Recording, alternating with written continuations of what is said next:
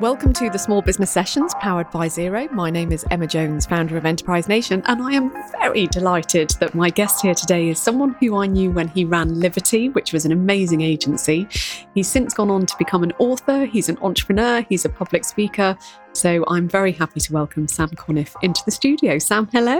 Thank you very much indeed. It's a real pleasure to be here. And I equally have watched and admired you and the journey you've been on. Oh, bless your heart. So tell me, we're going to talk about your amazing book that has come out relatively recently and has been a phenomenal success. But first of all, tell us, I guess, kind of back at the beginning, a little bit about your history, starting Livity, the journey so far. Well, you go way back. My first entrepreneurial endeavour was after being kicked out of a band because I can't sing. And they made me the manager because they were my friends. And I put on a gig in a scout hut in Croydon and I made a couple of £100. That was it. And this was at what age? That was 15. Amazing. And then a few misspent years in Croydon putting on gigs led me to run nightclubs. And then I trained as a chef because clubs don't make any money. And then I learned to design. So then I became a designer. And then I was making flyers. And then I started a flyer business. And then I began a bag of flyers because I realized instead of paying one person to give out one flyer outside one club, you could pay one person to give out 20 flyers. And then it was the explosion in the nightclub industry around the turn of the millennium. And we made this little thing called Don't Panic that became a very big thing. And we took over the country, every single nightclub, student union, bar, you couldn't move for one of our packs. And it was a classic startup, big warehouse. No sense of where we were going, lots of cash, lots of interest. We were a fabric part of youth culture. We were working with Shepard Fairey and Banksy when they were just emerging. It was so much fun. A couple of death threats and a couple of £100 worth of debt. And I had to teach myself business to get out of that shithole. Excuse me, sorry, we're not allowed to swear. You're definitely allowed to say that. I was still eyes wide open from the couple of death threats comment. We were young and we were having so much fun. And it was one of those businesses. It was just for the passion of doing something interesting. And it was such a time to be alive. The music that we loved was being taken seriously, but at the same time, brands were suddenly arriving in Ibiza and Glastonbury, and it was so much change. And there were new, fabric was opening, and just stuff was happening all over town. And it was a glory to be part of it. And I was managing bands, and I was just making it all up. And it's a world where you have to be. Some of the printers that we got into debt with were not making it up. Some of the record labels we got into trouble with were not making it up. So yeah, seriously, death threats, and seriously, a couple of £100 in my early 20s. And it really forced me to go, what is this and what is it all about? And the thing that I loved was the creativity and what we'd done and the influence that marketing communications had, because that's essentially what we were doing. And to trade out of it, I moved out of record labels and nightclubs and into a space of agencies and brands. And I discovered one thing, shed loads of money and people spending decent money, which wasn't what we'd been experiencing. And the second thing, all these really intelligent, bright people who are part of the world and the problems within it, who are happy with their day jobs, going to work and selling shit that no one needs. The chewing gum agency or the Chicken Tonight agency or the whatever it was. And that's what the idea of Livity came from. You're either part of the problem or we're all part of the solution. And I don't want to be part of the problem, the one that we're clearly heading towards. So the idea of using the power of marketing, power of brands and their influence, but to align that with social objectives. The challenge to myself was, is ethical marketing an oxymoron, really? And that was the genesis of Livity, which was 17 years old this year. Wow. And I want to come back to kind of what involvement you still have in Livity. But interestingly then, from what you said, I remember going to award evenings, one in particular, I think it was the Marketing Agencies Association. It was kind of like an amazing awards night. And Livity won every award that was going, every category. It was the winner is Livity. I mean, I was like, wow, who is this Livity? By the end of the night, I was like, really, who is this Livity? And what you seem to do, especially by the fact of what you've just said, that there were certain things you didn't believe in and you wanted to see, is ethical marketing a thing? You were an amazing agency, you made money, and yet you did good. So I guess you do feel that 17 years in, Livity has proven that ethical marketing is not an oxymoron. Yeah, that awards night was loads of fun. And it was because, like all the journeys of business, you professionalize making it up. From feeling like a chancer and imposter and trying to pretend you're not doing it, you realize, oh, right, actually, this is the job. I'm supposed to be good at making it up. Right? That means you're constantly learning and pushing and innovating. And then you get good at making it up. And then that's actually your job. So once we moved into that stage, I think we wanted the world to know what we were doing. We were seen as an anomaly. And the industry didn't really rate or respect us. And the clients that came to us came more because they wanted to do good and do good work. And we were sure that we'd crack this formula. Livity is a great big warehouse in the middle of Brixton. Looks like any other agency you've been in. More Macs than the Mac store. Exposed brick wall. It's got everything that it should have to be a marketing agency. But what it does have that nobody else has is 100 teenagers and young adults. It's been a co-working space for a decade before there were co-working spaces, and brilliant young people who are out of education or on their way to starting their own thing. They share our space, they share our ideas, we share our experience, and that's the transaction. We exchange experience. We give them professional experiences that they're not going to get anywhere else, and we get insight that no other agency or business really gets close to. Interestingly, no one's ever tried to replicate it. So what you were doing 17 years ago was ahead of its time. Yeah. I think it's still ahead of its time 17 years in. I haven't necessarily seen others. The Social Chain in Manchester, maybe a little bit of a parallel, but kind of more focused on social media. Why do you think no one's tried to replicate the spirit of what you did?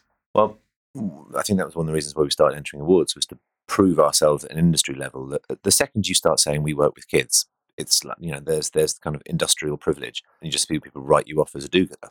And do-gooders do less good work, right? Because we're so wedded to this idea that if you're serious, you're out to make money. And this is the business model that we've all been part of. And it's true, the business model of the late 20th century has by and large always been based on exploitation. And I don't mean that to criticize, but that's just the true observation. Throughout the late 20th century is either exploitation of individuals, of culture, of environment, of creativity, and we push towards a model of making more money because legally that's what all business has been prescribed towards. And I think, like any other great stage of evolution, through the brilliance of capitalist evolution, there's another, just like when we invented the internet, just like when we invented the steam engine, we realized that some parts of our business structures are no longer fit for purpose. It's sold, it's gone past its best by date, and we're upgrading. And this is all part of that upgrade. So there's a lot of organizations leaning in. Our clients have begun to change over time. There are lots of young people who've gone through Livity who come back asking for mentoring for the business they've set up. They explain that they've started a marketing agency that's going to work with young people. And you're like, wait a minute. Where'd you get that idea from, mate? And then they do really well, and then they pitch against us, and then some of them beaten us. And, there's a dozen really great, really smart agencies addressing diversity, addressing youth issues. Look at BJ Manega and Super Academy, or Shanice and Elephant Room. And, great, really great. And I'd say they keep Livity on their toes because they are brilliant. And yet at some point they've been through Livity's doors, and yet they're doing something of their own and pushing it.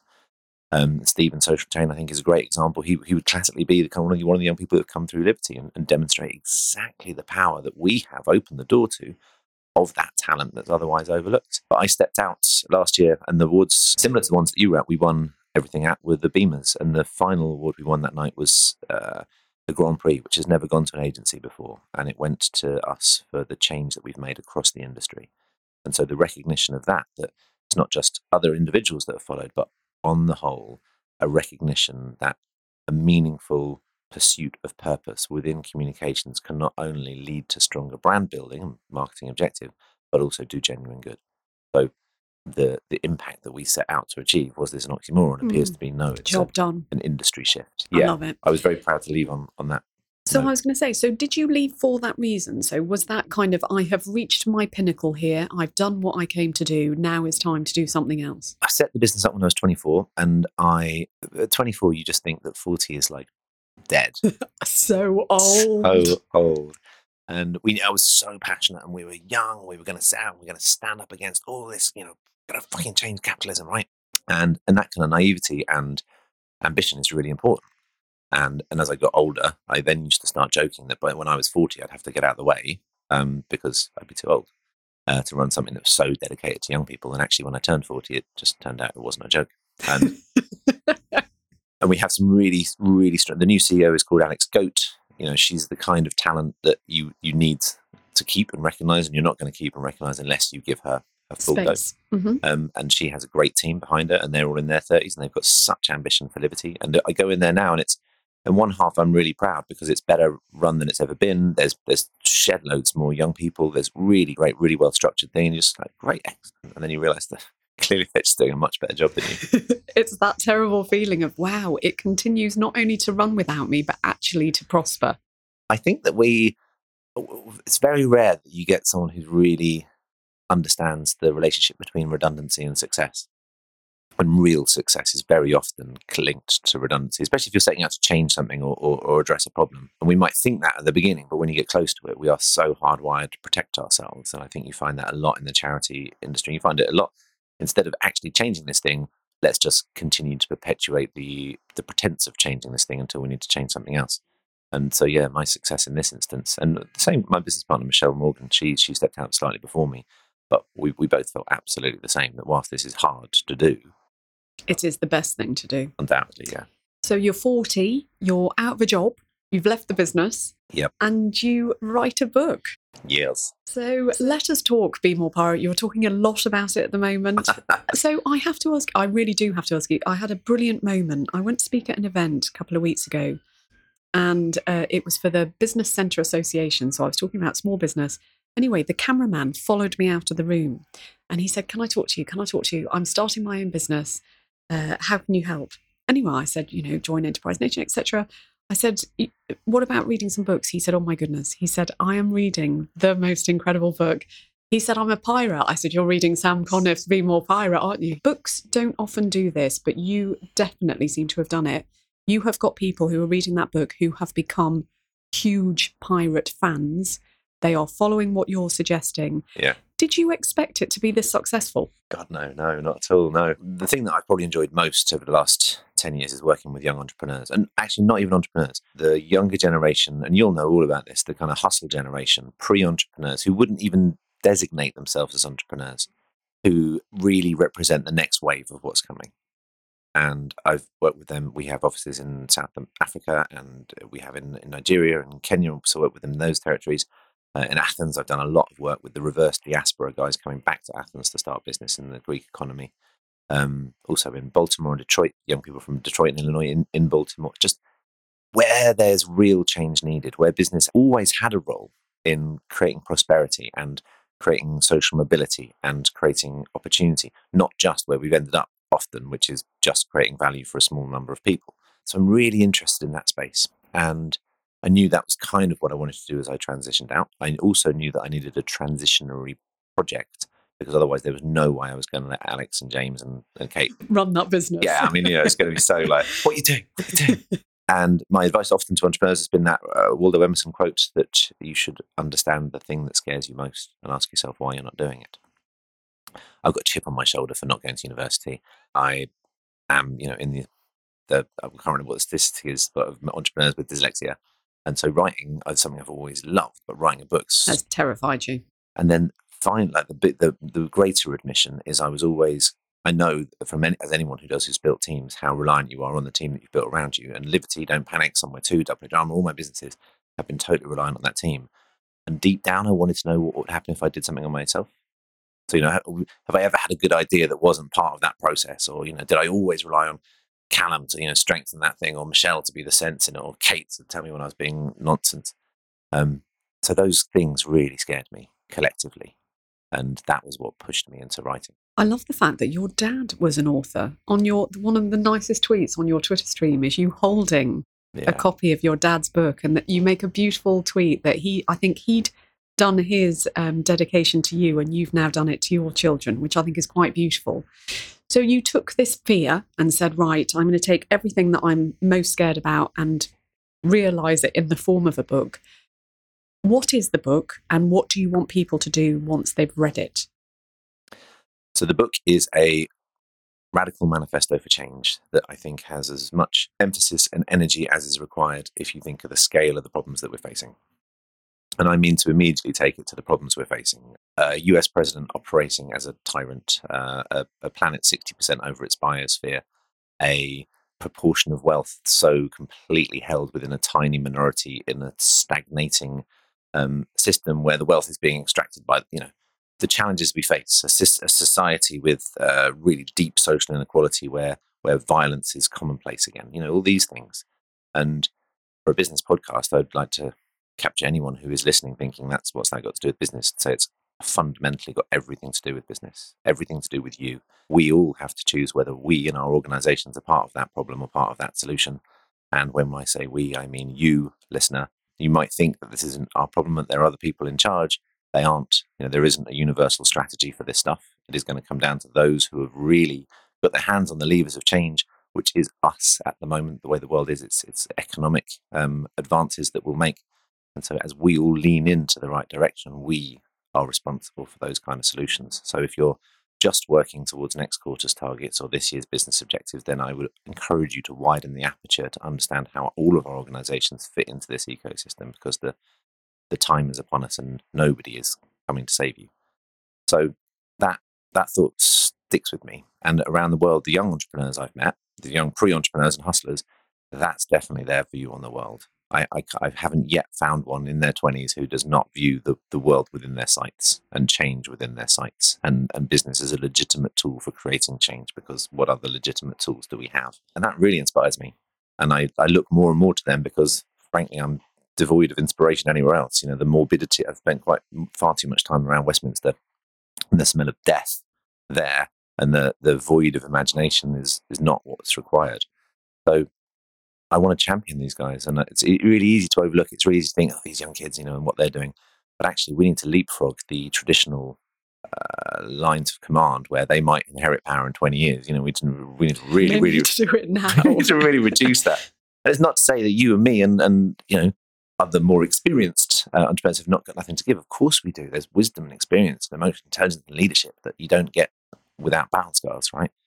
But there's something faster that needs to happen. So I started writing about them. I started writing about the shift in business. I started writing about the responsibility on business to lead change. And actually, that's a really exciting thing that can grow all of our businesses and success. And this moment in purpose is one of those defining arcs that Kondratiev or any of those great economists spoke about. We are on one of those cycles, and there's loads to be made from it. And I wrote the most boring book on earth. I wrote a book called Purpose First, and it was fucking tedious. It's like a real hand-wringing TEDx talk. It was like, you could have killed yourself. And I was then speaking to some of the workshops of young entrepreneurs that I've developed all my ideas with, and they were like, God, what's happened to you? You've gone old and boring. Yeah. And it's because I pitched it as a business book, and I'd got commissioned, and it was like, I've already got to be like a grunt. It's like, if you see any pictures of me in my 20s when I was starting Liberty, I'm always wearing a second-hand suit and trying to be my dad, like trying to be this grown-up. Even like when I was out dancing, I was like, who's that kind of suit sweating? Plus, I love the fact it was a second-hand suit, not even a first-hand one. Always a second-hand suit. Yeah, exactly. I had a whole wardrobe of them. It was terrible. I'm really glad social media didn't exist. And there I was. So there I wrote this really boring business book about this stuff that I really passionately believe in. And it was in some of those sessions, what's happened to you? And then Ron Callum, who I've worked with for a long time, she said, why are you talking about pirates and the usual shit you come out with? And so I started there as the metaphor. And I started doing my research. I spent time in the British Library. I spent time at Greenwich Maritime Museum. I spent time in a number of different places. And I discovered a part of history that has been written out of the history books, true history of the Golden Age pirates as successful and strategic organizations who spoke truth to power and represented the millennials of the 18th century, doing what was seen at the time as legitimate business, even though there's some moral questions we haven't probably got time for today, but need to be addressed. And they set out to do so in a way that was fairer and more successful and more effective than the big business of the time, the East India Company and the Royal British Navy. And in so doing, like has happened in many other tight points of innovation, like the Second World War or the turn of the 19th century, these guys invented things we use today: holacracy, self-organizing teams. They had agile, nimble networks, workplace compensation, diversity, fair, they're ahead of the curve on so many things. And some we haven't even caught up on. They had no pay gap, total transparent pay structures. So in this small period of time, nearly 40 years, the Golden Age pirates have got so many lessons for businesses going through such disruption today. So it moved from being metaphor to midway through being manifesto. And I continued to test it in these circles. I was in Baltimore testing it with these amazing entrepreneurs, in Athens, in Langer, in Mamelodi. And all I got back was just this roar. This is it. This is the kind of flag we're looking to get behind. And so the power of the book grew and grew, and my editors got more excited. And Penguin, we all knew that this was something potent. And so then I came out exactly in the spirit of it. There's very little budget in books, so I fly posted my publisher's office. A whole full circle back to flyering. Totally. I went back to the club promoting strategies of the late 1990s. I projected, huge things against Houses of Parliament. I stole my way into bookshops and replaced, took Jordan Peterson off the shelves and replaced it with my books.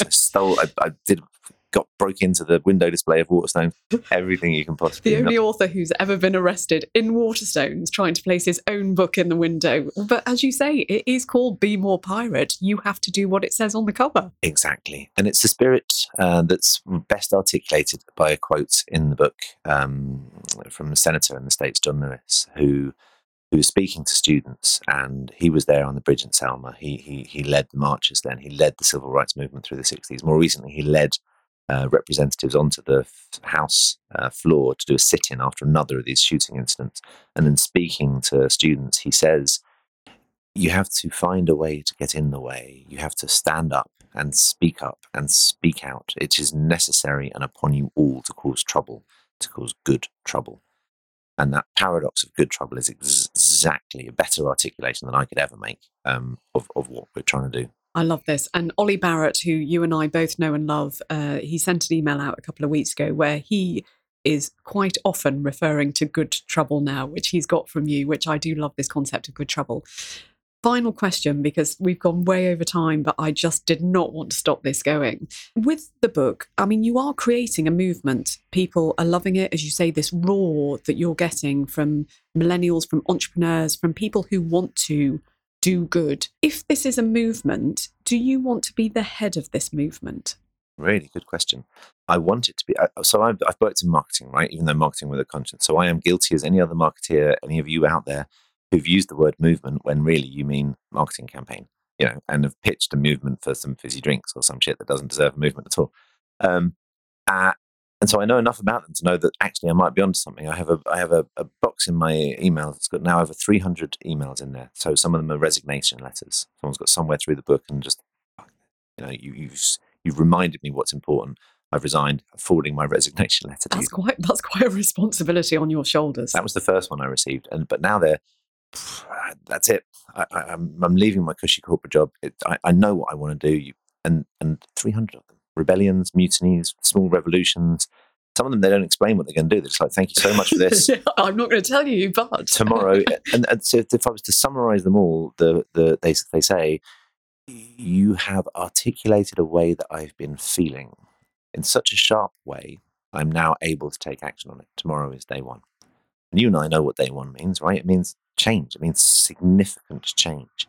So that I'm very proud of, and I'm very excited about it, and it's way beyond my expectations. To answer your question, no, I wasn't expecting anyone to like the book or even buy a book. So that's surprising enough for someone who doesn't believe that they're an author yet. But that they actually, the day I got that first one, just what? And now there's several a day. Yeah, they come in. Yeah. So to answer the second part of the question, no, I definitely don't want to be the leader of it. I don't think it should have a leader. I think that the leaders should be those rebellions that come up. I would park. Actually, I wouldn't be able to park it. I'd have to put my ego in a box and then padlock it, because of course I'd want to be the captain of this thing, but I don't think that would help it work. So there's a few things that I've worked out, and actually I'll say this out loud. So if you're still listening and not running or cooking or whatever you might have been doing by now, walked into work, I need some help on this. The community that's growing around it. How do you let that grow and let that go? Where do you actually go to beyond Facebook, which is possibly the place to do it, I suppose. Introduce those individuals to one another and start some of them doing quite scary things. To really create change and speak power is difficult.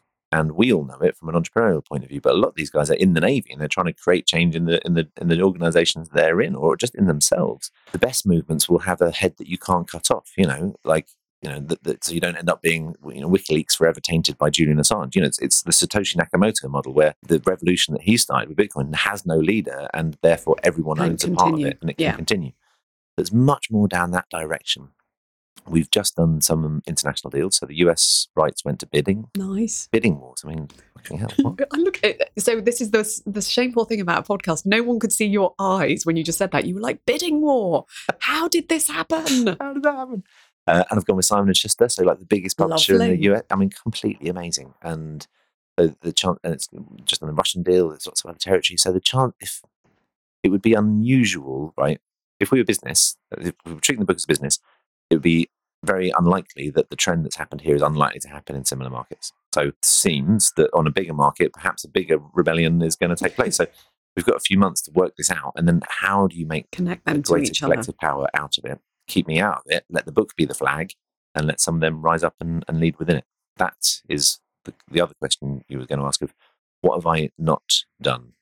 I've never done, the business has always been designed the businesses I've done to give others platforms. So what happens next? What happens when you do something even bigger? A business in theory, it's a roller coaster. You hang on desperately to it until you look at how to do it, and then you end up sitting in it, then you get bored and it's time to do something else. Building something else, like a piece of culture. How do you then web something together and graft it onto the broader sense of culture and create change? And I've often thought of politics and education, the other levers of it, but a movement, a rebellion, something truly like that. And that's what I think the world needs right now. There's resistance is not enough. Change has got to come in our lifetime for the sake of my daughters, at least. If it's not everyone else's who's listening. There's fundamentally some great life event coming in the time frame we're in. It's not a matter of when. It's not a matter of if. It's a matter of when. So here is our moment. What are you going to do about it? In historic times like these, history has told us time and again that it's those who broke the rules that we look up to as our heroes, and those who followed the rules that we view very dimly. So when the hour is upon you, are you ready to break the fucking rules? Are you ready to stand up for what you believe in? And there's a lot of things need standing up to. So that excites me a great deal. And how do we prepare for it? Sam Conniff, I'm ending it there. That was absolutely incredible. He's had death threats. He's an entrepreneur. He is now about to lead the rebellion. I just love it. I would so love you back on again in 6 months' time. I love the fact we're talking about rebellion just as sirens come around the corner of Whitechapel High Street. It seems incredibly timely. Sam Conniff, thank you so much for your time today. That was incredibly inspiring. Thanks. That was the Small Business Sessions from Enterprise Nation, powered by Xero. Go to enterprisenation.com/podcast to find out more. And big thanks to audio and podcast production service Podraffy for producing this show. Make sure to subscribe on iTunes and please do leave a review. See you next time.